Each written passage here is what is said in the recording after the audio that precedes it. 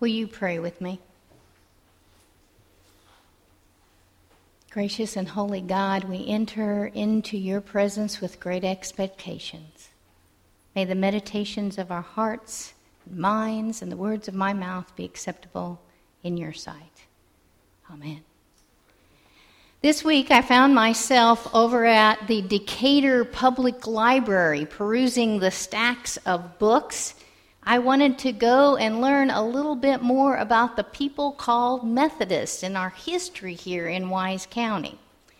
I found a delightful book on the shelves written by one who many of you know and remember with fondness, Sue Jean Kochenauer. Along with that book and a little book that showed up in Kelly's welcome packet and new member packet, which is called A Century of Serving, I was delighted by the stories of how the Methodists formed in this community. So I know many of you already know this history, but it is really good to tell these stories again and again, to kind of remember them and to think about them. So I'm going to ask you, did you know that the oldest church to form in Wise County was a Methodist congregation just a little bit south of here at Sand Hill around 1854? And then within a couple of years, there was denominations popping up all over Wise County, and some denominations came together and they called themselves Union churches, which is a bunch of denominations coming together, maybe a precursor to our non-denomination brothers and sisters. In 1899, it was the Methodist Church of Decatur which sponsored the first of many annual revivals. These revivals were wonderful. They told, in the things I read this week, I heard the stories about farm families and how they would come in from the fields early, and then they'd have a bite to eat, then they'd clean up, and they'd get in the family wagon, and they'd head to service. Now, some of them even camped out at these revivals that were sometimes as long as 3 weeks at a time. They would take shelter under their wagons or build tents. And as I was reading this story, I wondered, I wonder if that was the precursor to all the reunion activities that are happening just close to town here. Each service every night was filled with good singing, good praying, and good preaching. The kids would play off quietly off to the side while babies were underfoot, sleeping on pallets made with hay and blankets. Young couples used this time to begin to flirt with one another and court one another. Sometimes they even got married during the course of these week-long or 3-week-long events. You see, friends, Methodists have been strong and active in Wise County even long before there were these revivals.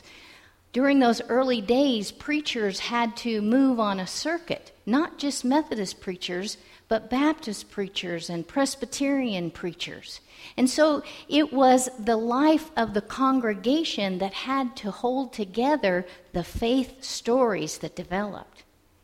I read recently one man who was recounting how his grandfather was a part of the earliest circuit for Methodists. And he said that our early circuits would take about 27 days, and his grandfather would get on a horse and travel for 300 miles and make 31 stops in that 27 days. Now, what that meant was that the people at this church had a preacher only about once a month. And during that time, the preacher would only have time to preach some, to baptize babies, and to do a wedding ceremony or two. Recently, Brian and I and people from your congregation attended a Passing the Baton workshop. We've kind of had this theme of baton passing as we think about transitions in life of pastors and congregations. During that workshop, we were encouraged to talk about Methodist ecclesiology. That's a fancy church word for the way that we do church. And the way that we do church involves the ministry of the laity. It is a combination of laity and clergy. It is called the ministry of all believers. Our Wesleyan roots are steeped in that, as a matter of fact, and when we gather for legislation, there is equal representation of clergy and laity. And when we go out into the mission field, we are abundantly laity. When we think about the United Methodist Committee on Relief, UMCOR, which is one of the world's biggest and most prolific agency that takes care of people in time of great needs, it is run by mostly laity. When we look at our United Methodist discipline, we see this about the ministry of the laity. The ministry of laity flows from the commitment to Christ's outreaching of love. Every layperson is called to carry out the Great Commission. Every layperson is called to be missional. That Great Commission is a part of your DNA. It is a part of your mission statement, to go and to make disciples for the transformation of the world. It's been a part of who you are for over 150 years. After the stunning events of Jesus' last week on this earth in the city of Jerusalem, the disciples are discouraged. They're tired and they're worn out and they're frightened and they are afraid. They return to their homeland where they came from, an area called Galilee, because the women told them when they saw Jesus that they were to go there and Jesus would come again to them. We read what happens when Jesus came to them in Matthew's Gospel, the 28th chapter, beginning with verse 16. Let's read that again this morning and listen for what God has to say to us in these verses. Now the 11 disciples went to Galilee, to the mountain to which Jesus had directed them. When they saw him, they worshipped him, but some doubted. And Jesus came and said to them, "All authority in heaven and on earth have been given to me. Go, therefore, and make disciples of all nations, baptizing them in the name of the Father and of the Son and of the Holy Spirit, and teach them to obey everything that I have commanded you. And remember, I am with you always, to the end of the age." This is the word of God for the people of God. Thanks be to God. For me, the most comforting phrase in that whole passage is "some doubted." Some doubted. I know we can all identify with that. There have been times in my life when I have come to worship God and I have been doubtful.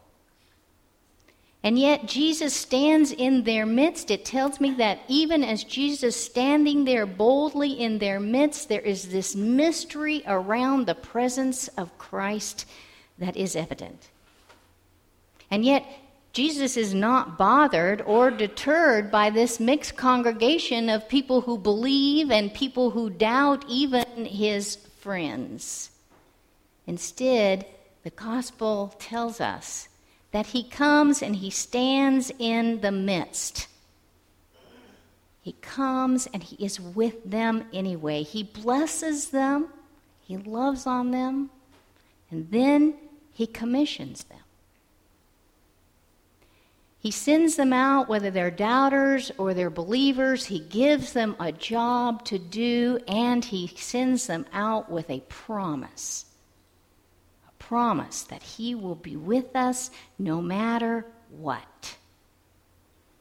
This rhythm of coming into the presence of Christ, being greeted by Christ, worshiping Christ, and then being sent out is the rhythm of how we gather as God's people.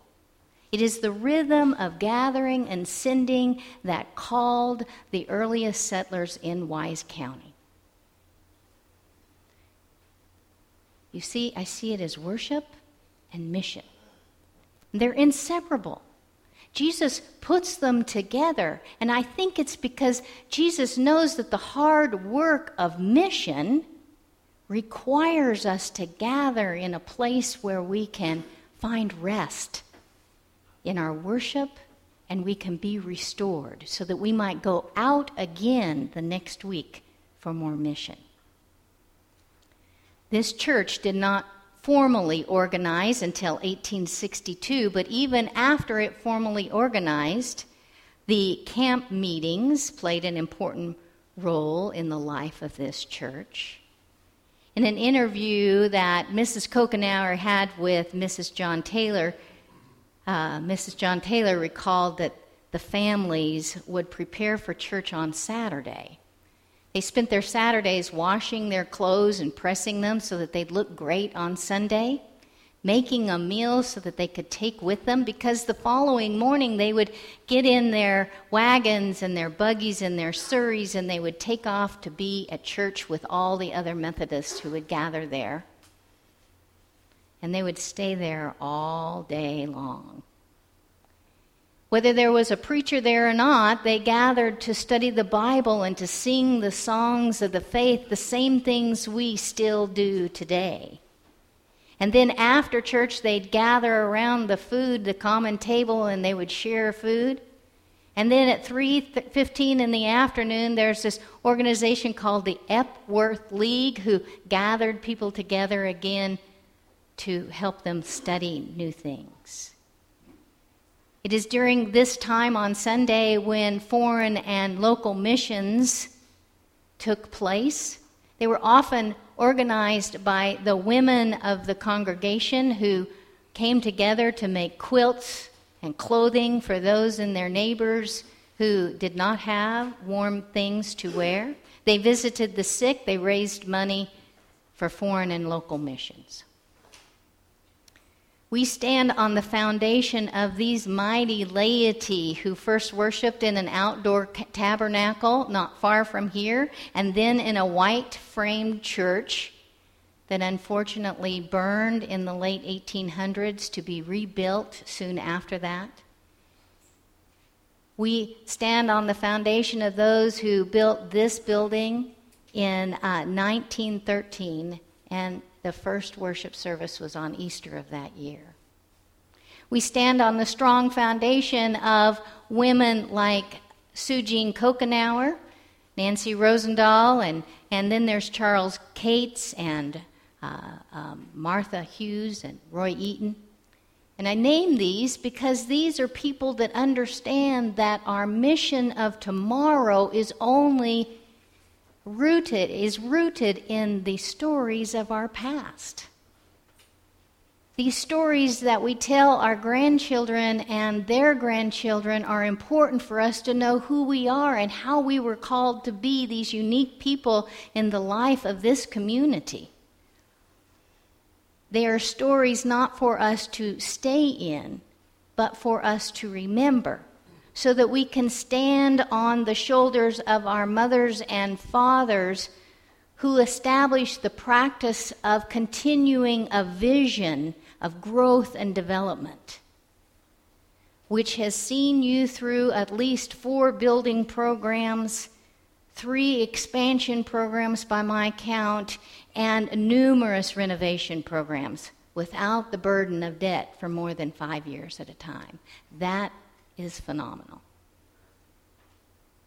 You stand on the shoulder of the Branson family and the Rand family and the Reed family, whose memorial gifts were given so that the children who came to the after-school program at your facility would have a safe place to play. It is still the playground today that is there for not only our preschool kids, but those who come for Decatur Cares and have a hot meal once a week. You stand on the shoulder of the faithful members that are in this church today whose view was to have a vision for 2020, to build a place where people that might not come into a traditional worship setting, but they would have a place yet to experience and meet the living Christ. That vision has materialized in the way of Pecan Street Mission, a modern worshiping community in the life of First United Methodist Church. Friends, it's how the mission, the witness of the laity work.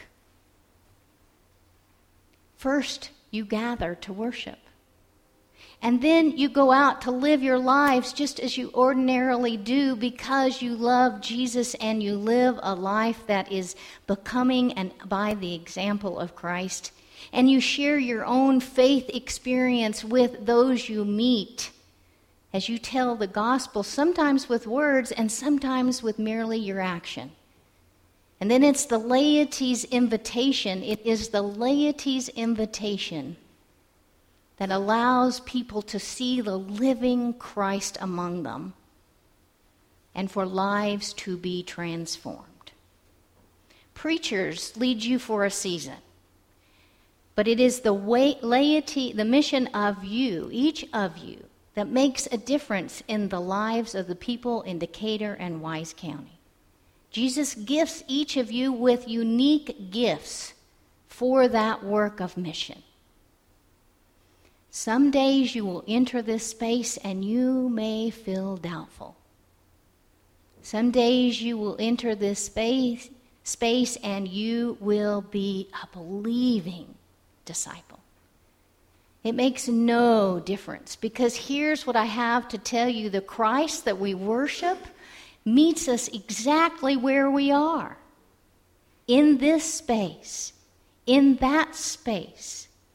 And this Christ that we worship goes with us and sends us with an amazing promise. The promise that Christ will be with us always to the end of the age. Thanks be to God. Amen.